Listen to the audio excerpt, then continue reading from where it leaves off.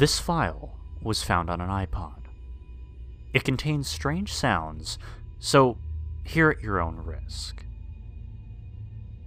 The first time the file was found was on March 15th, 2007. It was called Wormparty.ogg. A computer programmer died accidentally running the file, indiscriminately throwing new music albums into this playlist. The file is subject to the constants of specific files, except that it can convert to any other music format with no symptoms of exposure, except for slight dizziness, using a lossless codec.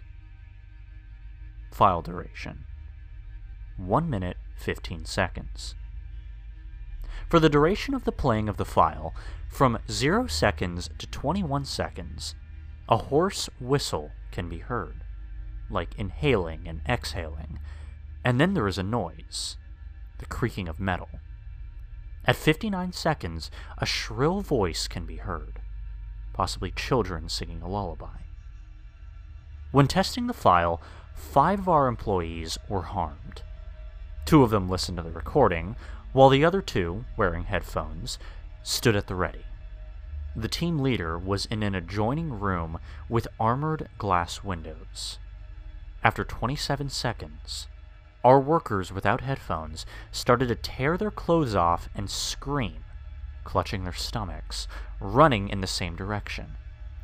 The team leader immediately shut down the equipment, after which he fell to the floor with the same symptoms. The first member immediately died, while the second became mentally unstable and kept repeating one sentence: "Worms!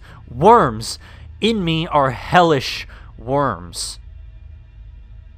According to the description of the subjects, they felt as though they were being eaten from the inside. They allegedly felt as though something was moving inside of them, completely forgetting about the test and the reasons for this. Shortly after, the deceased were sent for medical examination, and no internal organ damage was found. The group leader was dismissed for negligence, and the file was deposited into the archives, particularly Group 21.